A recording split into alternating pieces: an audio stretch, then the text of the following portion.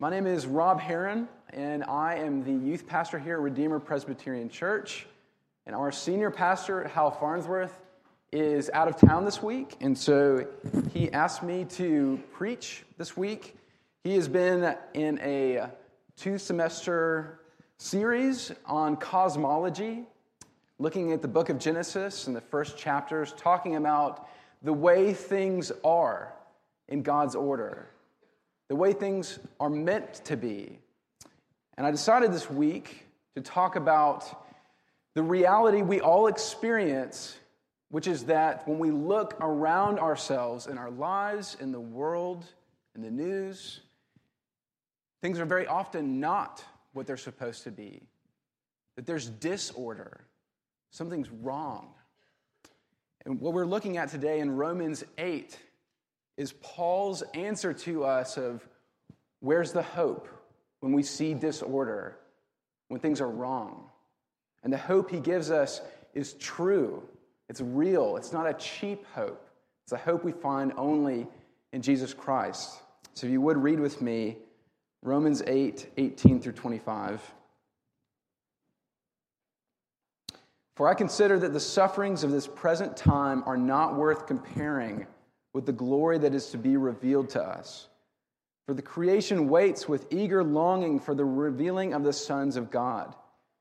For the creation was subjected to futility, not willingly, but because of him who subjected it, in hope that the creation itself will be set free from its bondage to corruption and obtain the freedom of the glory of the children of God. For we know that the whole creation has been groaning together in the pains of childbirth until now. And not only the creation, but we ourselves, who have the first fruits of the Spirit, groan inwardly as we wait eagerly for adoption as sons, the redemption of our bodies. For in this hope we were saved. Now hope that is seen is not hope, for who hopes for what he sees? But if we hope for what we do not see, we wait for it with patience. Let's pray. Father, we thank you for this word to us, that you have revealed your character, you revealed your Son, and you have revealed your plan for this world and for us. And I pray that your Spirit this morning would set our hearts on fire with a longing and a passion for you, that we would groan and long for more of you and to see your kingdom spread and spring up in our lives and in this world. We pray this in your name. Amen. There's a book by a man named Kurt Vonnegut, and it's a book called Cat's Cradle. It's a very odd book. The main character in the book, at one point in this novel, he hears about another book within a book. He hears about a book, and the title of the book is, What Can a Thoughtful Man Hope for Mankind on Earth, Given the Experience of the Past Million Years? ? So what can man hope for, given our experience for a long time? And this is what Kurt Vonnegut says in the book. These are the words of the main character. He says, it doesn't take long to read this book. It consists of one word and a period. This is it. Nothing. What can a thoughtful man hope for, given our experience? Nothing. I would say this is a fairly popular answer in some respects to the question of, is there hope? Ultimately, many people would say, no. Things are and will continue to be the way that they are. There will continue to be corruption, decay, death. That's just the way that it is. And if we do, often in our culture, and I buy into this, often if we think about hope, sometimes it's a shallow hope. Do we expect good things to come? Do we desire good things to come and expect them to happen? And the answer would be, yeah. I think that ultimately maybe we'll figure things out. The human race things will just get better. One of my favorite bands, My Morning Jacket, has a song called The Day Is Coming. And it talks about the day is coming when things will be right. But it never answers the question, what's going to make that happen? How? How are things going to be okay? It's just a general hope. If I were to say, I hope that you come to my party. I'm throwing a party, I say, I hope that you come. I think I'm saying you might come, but you might not. If I say, I hope that I win the lottery, that's probably not going to happen. But if I say that my hope is in this buried treasure I have out in my backyard, imagine, which I don't have that, if I had buried gold in my backyard, my financial hope would be in my backyard. It's there, it's real. And that's actually the hope that the Bible is talking about. When we talk about Christian hope, it's objective, it's real, it's God's redemption, His plan of bringing blessing, of filling this world with His goodness, His righteousness, His hope. Here's the problem, though. What we so often see, what we so often experience is disappointing and painful, worrying, depressing, and seemingly devoid of hope. Where is the hope in cancer? Where is the hope in the loss of a family member? Where is the hope in the loss of a job? Or where is the hope when your children go a direction you do not want them to go?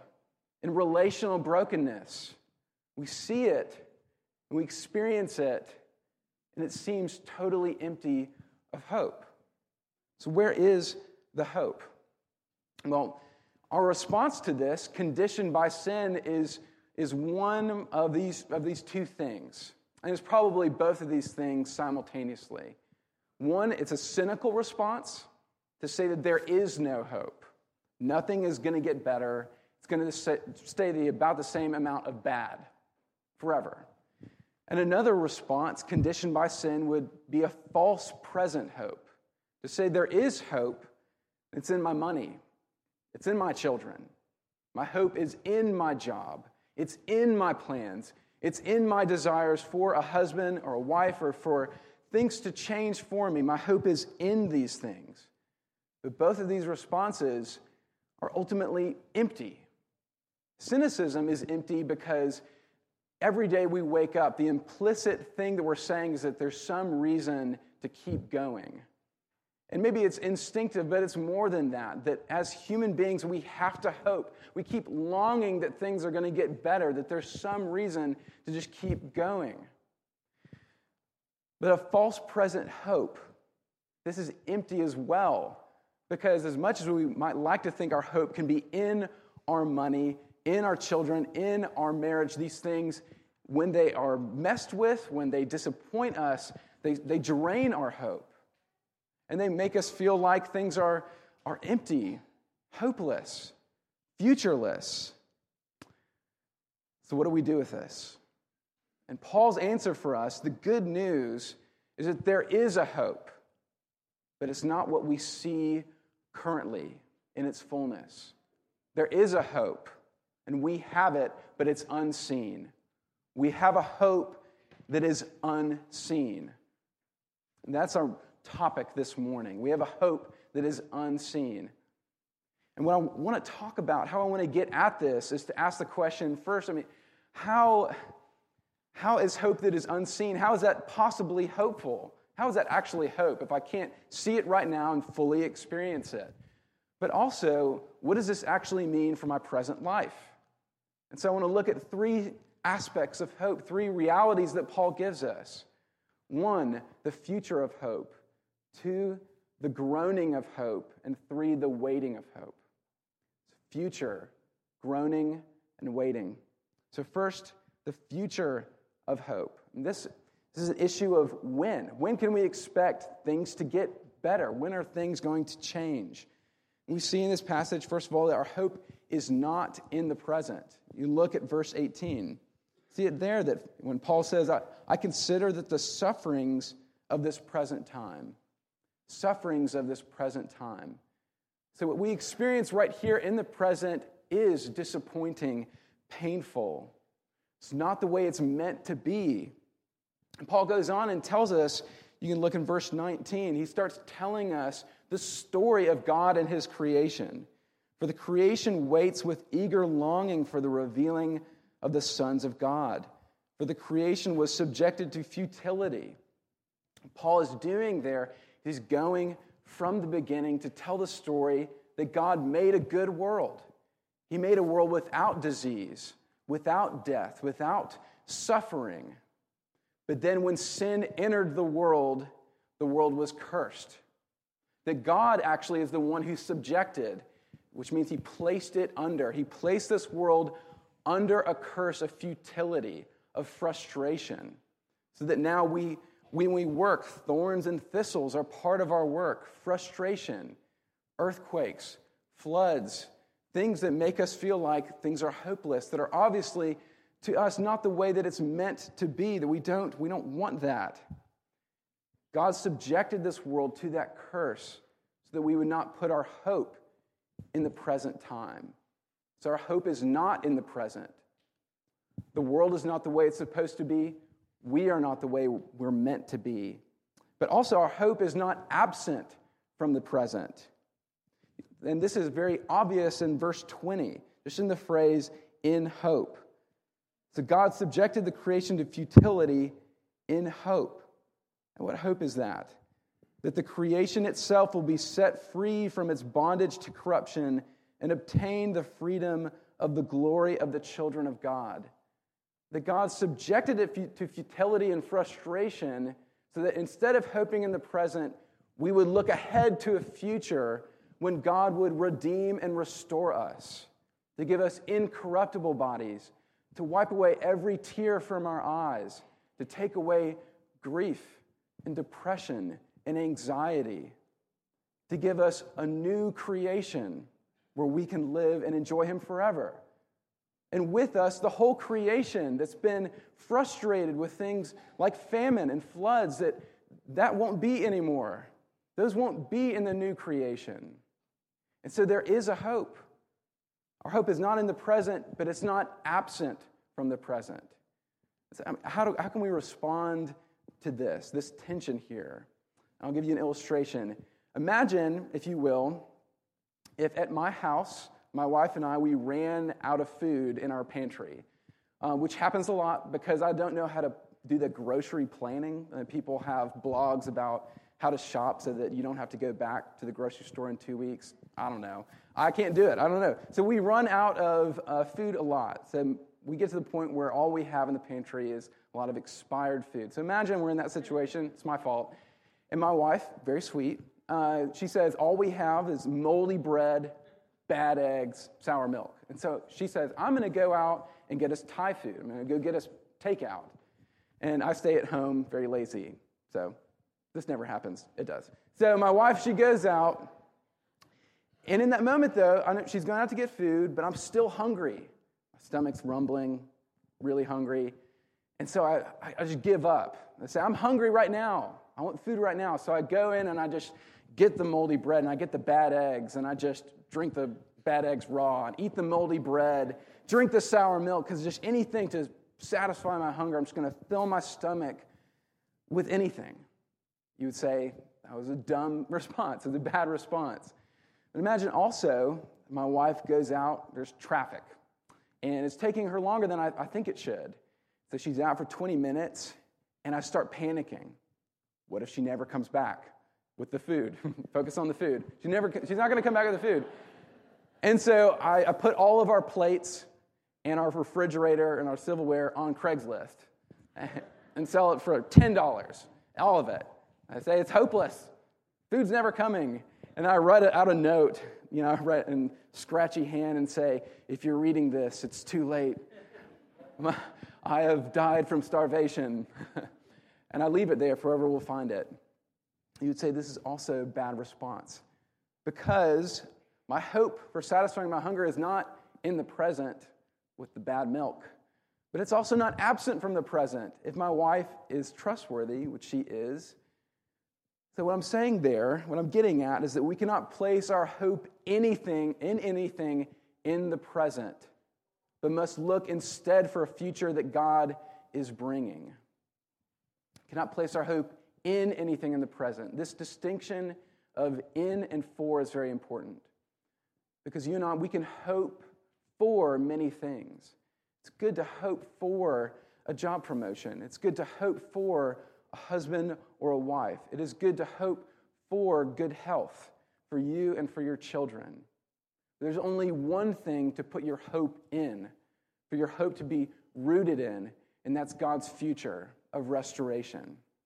Your hope cannot be in the present, because if your hope is in your health, it's like drinking that sour milk, because when it's taken away, it then removes your hope. When your children rebel, it removes your hope. You cannot place your hope in the present because as things currently are, they are broken, not the way they're meant to be. But at the same time, we cannot remove our hope from our lives. We cannot lose hope within the present because there is a future for us. There is a future hope. And we can be troubled by many things. We can be concerned about many things. I imagine for many of you, the election is very concerning for various reasons. And many of those reasons are perhaps incredibly valid. You can be troubled by it, worried potentially for the state of our country. But in every concern, you have to keep one ending always in view, which is that God is bringing new creation in the future. He is bringing restoration to this world. Because in your concern about the election, you can become dour, bitter, venomous towards those who disagree with you. The same can be true about the church. You can be concerned about things that you see in the church. You see hypocrisy potentially, and you're concerned about it. But if you don't keep the end in view that God is bringing a future where there's no hypocrisy and only restored humanity, then you can become very judgmental towards the church and towards its members and think that you have it all right. So your hope is not in the present, but it's also not absent from the present. We have a hope that is just not here in this present time. So secondly, the groaning of hope. And the word groaning here in this passage has the tone of indignation and longing. Both of those things, indignation and longing. So first, our groaning is a response to and against futility. You can look in verse 20. For the creation was subjected to futility, not willingly, but because of him who subjected it, in hope that the creation itself will be set free from its bondage to corruption and obtain the freedom of the glory of God, of the children of God. Things are not the way they're meant to be. They're longing for a future. Verse 22, for we know that the whole creation has been groaning together in the pains of childbirth until now. That word there, groaning, it means lament, to lament together. That the creation itself laments because things are not the way they're meant to be. Futility, actually, in the Greek, is the same word that's used in the Greek translation of Ecclesiastes, vanity, vanity of vanities. The author of Ecclesiastes looks at what he sees in the world, and it's all futility, all vanity, all frustration. People are born, people die, they work hard, and then they are forgotten. So the key to life's meaning is not found in itself. What you find is frustration. Paul says here, because of that, the creation itself groans, it laments over what is not meant to be. The decay, disease, earthquakes, all these things are not the way it's meant to be. So the creation itself, but also we groan against this futility. We are to groan against it, to say disease, poverty, all these things are not what they're meant to be. Broken relationships, it's not right. It's not God's plan. It was never God's plan. At the same time, our groaning is a response to and of the Holy Spirit working within us. Look at verse 23. And not only the creation, but we ourselves, who have the first fruits of the Spirit, groan inwardly as we wait eagerly for adoption as sons, the redemption of our bodies. First fruits there, that's a term referring to the harvest. That the first fruits would be the first portion that are gathered at the harvest, which would be a down payment and a guarantee that there's more to come. And for us as Christians, the Holy Spirit is given to us as a down payment. That through the Holy Spirit, God communicates to us our adoption, that we are his children. And he communicates that we are redeemed, that we belong to him. At the same time, though, we are waiting for a full adoption, to fully and totally experience relationship with him as children, removed from brokenness. And we are also waiting for a full redemption, not only of our souls, but of our bodies as well, where our bodies will not break down, or they will not age and decay. So the Holy Spirit within us is responding to the futility, but it's also, as we experience the Holy Spirit communicating these things, we say, I want more. I want more joy.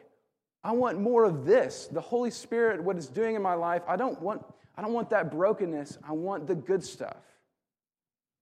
One of my friends who became a dad fairly recently, he told me that one of his favorite things that he got to do when his son was old enough to start eating solid food is that he gave his son ice cream for the first time.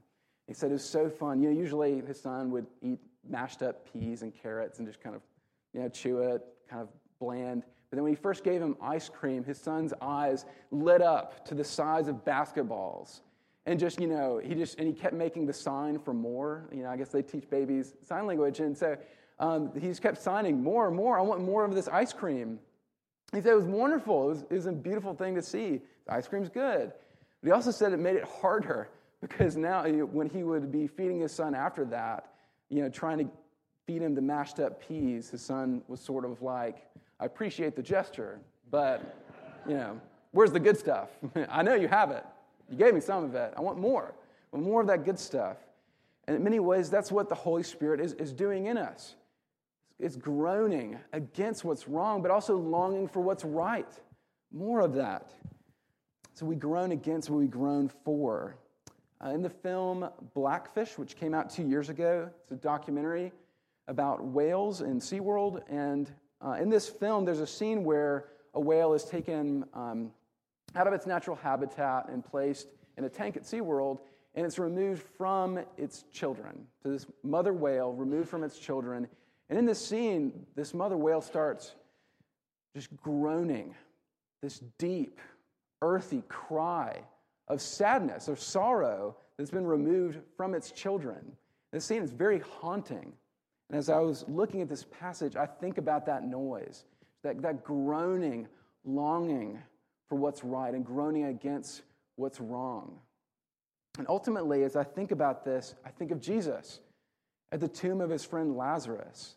It says there that he was indignant and that he wept. So it's an indignant groan at death and longing for resurrection, which Jesus provides. But for us, what this shows us that we are called to groan over what's not the way it's meant to be. We're called to groan over what's not the way it's meant to be. The movie Inside Out, which is a great film, came out last year. In the film, they personify the emotions of this little girl. And at the beginning of her life, the one emotion that's in her mind is joy. And she's experiencing a fun life, a really just happy, fun life. But the second something disappointing happens, another emotion pops up, and that's sadness. Sadness comes in to the mind with joy, and joy's upset about it. Feels like sadness needs to go because this little girl, she can't be happy if she has sadness. She can't have joy if she has sadness. As the movie goes on, eventually the movie tells us, and Joy realizes that in many ways you can't have joy without sorrow. These things aren't opposed to each other. They're often there together. And in the same way, hope is not opposite to sorrow. Hope is often mixed with sorrow. And as Christians, there may be a tendency to think that because we have a future where things will be made right, we can never lament, never groan, never say this is not the way it's meant to be. That when tragedy strikes us or someone else that we know, we may want to run to the statement, this is all part of God's plan, which is true.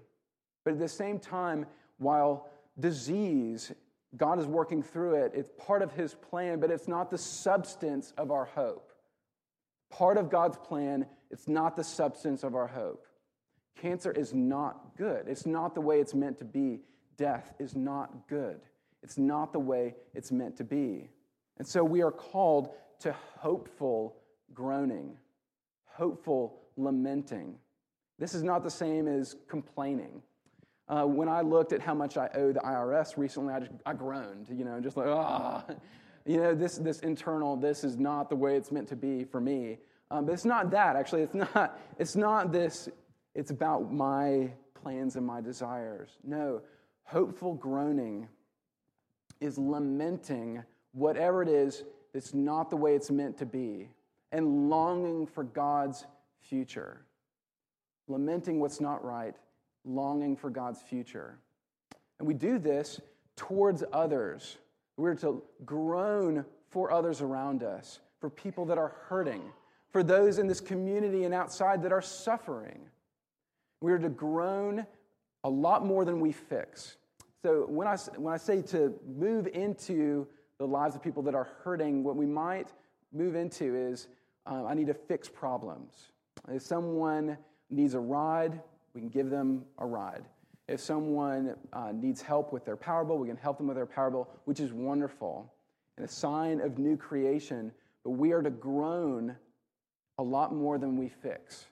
Because when there are problems that we can't fix, often cynicism moves us away from those people rather than to enter into the suffering, to sit with people, to listen, to cry with them, to grieve with them when we can't fix it. We're called to do that hopeful groaning, because God is making all things new. We're also to groan in ourselves, for ourselves. It's good to groan over our bodies, to react against disease, to hope for cure, to react against life-threatening illnesses. It's wonderful. But also to groan for the time that is coming when God will redeem and totally restore our bodies so they will not decay, so that we will not die. We're to groan for that. This actually says something as well about our body image. We're to groan for a time when we won't obsess over our bodies. I'm not buff now. I don't see any reason why I should be buff in the new heavens and new earth. So when I talk about a redeemed body, I'm not talking about your body as you, the supermodel version of you, but a time when you won't look at your body and experience shame. Can you imagine that? A time when you will look at the entirety of your body and not be ashamed. You won't hate anything about it. God will redeem and restore your own body image. But much more, if we groan over our bodies and the decay as we age and things break down, how much more should we groan over our sin that's living within us? There's many excusable sins that I often excuse without looking to hope. For me, one of those things is how selfish I am with my time. And the excuse I usually give is that I'm an introvert, which is true. So I make a lot of excuses about avoiding deep conversations with my wife or contacting friends that I've lost touch with because I need my time. I need my time alone. How much more than I groan over my physical body should I groan over the selfishness within me that's not the way it's meant to be, and long for a time where I'm selfless, to long for a time when I am made like Christ. We're to groan. So there's a future, and we're called to groan for it, but thirdly, the waiting of hope. My wife pointed out to me that the Spanish word for hope, which I will not attempt to pronounce, has this meaning of, so hope in Spanish means expectant waiting. So waiting with patience. Hope is that, waiting with patience. And Paul is exactly saying that here. We wait eagerly first, that we are called to eager waiting. You can look in verse 23. So not only the creation, but we ourselves who have the first fruits of the Spirit groan inwardly as we wait eagerly for adoption as sons. The picture that I imagine that Paul's giving here is of a son waiting for his father to come home. So a young boy waiting for his father to come home. He's in front of the door, so excited that he's coming home, And while he's waiting, he sets up toys. He gets things ready. He starts planning out what he's going to do when he's there. He's eagerly waiting. He's looking forward to what's coming. And that's what Paul is saying here about eager waiting. Waiting with total, I can't wait for this to happen. But also, we're to wait with patience. Verse 24 says, "For in this hope we were saved. Now hope that is seen is not hope, for who hopes for what he sees? But if we hope for what we do not see, we wait for it with patience." So what brings these two things together, eagerness and patience, is the fact that in this hope we were saved. That we already have this salvation, but we are also waiting for its full delivery. We have the Holy Spirit, but we are longing and waiting for new creation to come. And that means patience.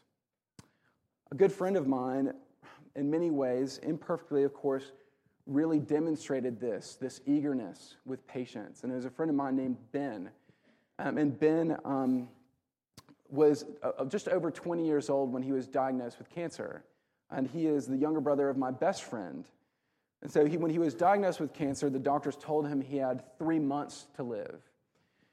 He ended up, he actually fought the cancer for closer to 2 years.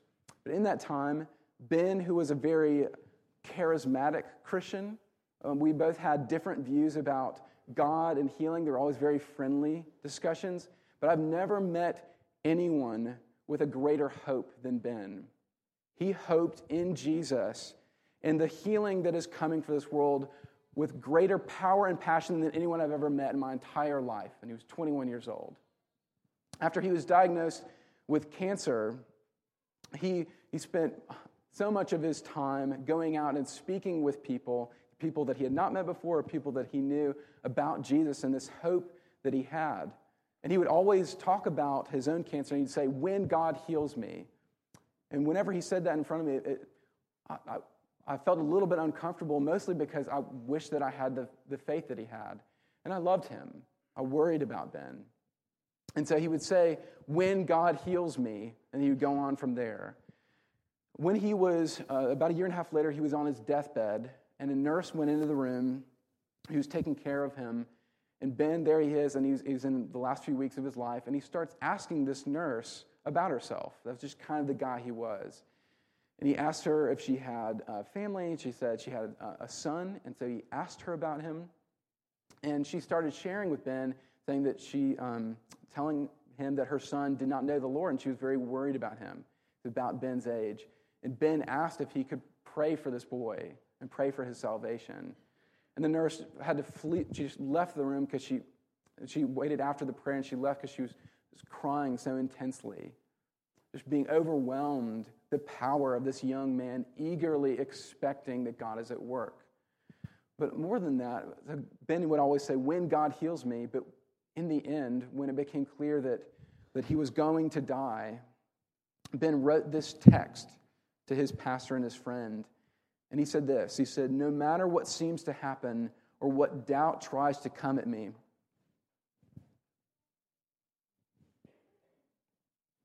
I can't seem to doubt the goodness of God. It's just impossible for me to see him as bad. No matter what happens in life, no matter how much pain and suffering there seems to be, my mind won't even go down that road." And he suffered a lot. He said, "I can't go down that road. I know God is good." So Ben was eager with expectation, but he was patient in suffering. And ultimately, his family found great hope after he died that he is healed and that he is waiting for his resurrection body in the presence of the Lord. And so what this means for us is we have every reason to live with eager expectation that God's future redemption is coming. We have every reason to believe that. The reason is that Jesus has come. New creation has already started, though we wait for it. And that eagerness, that longing for God's future to spring up in the here and now as the Spirit is at work, as we proclaim the gospel, it will move to a great desire in us for us to see that, to see God's future spring up into the present. So my question for you is, what's your posture this morning towards hope?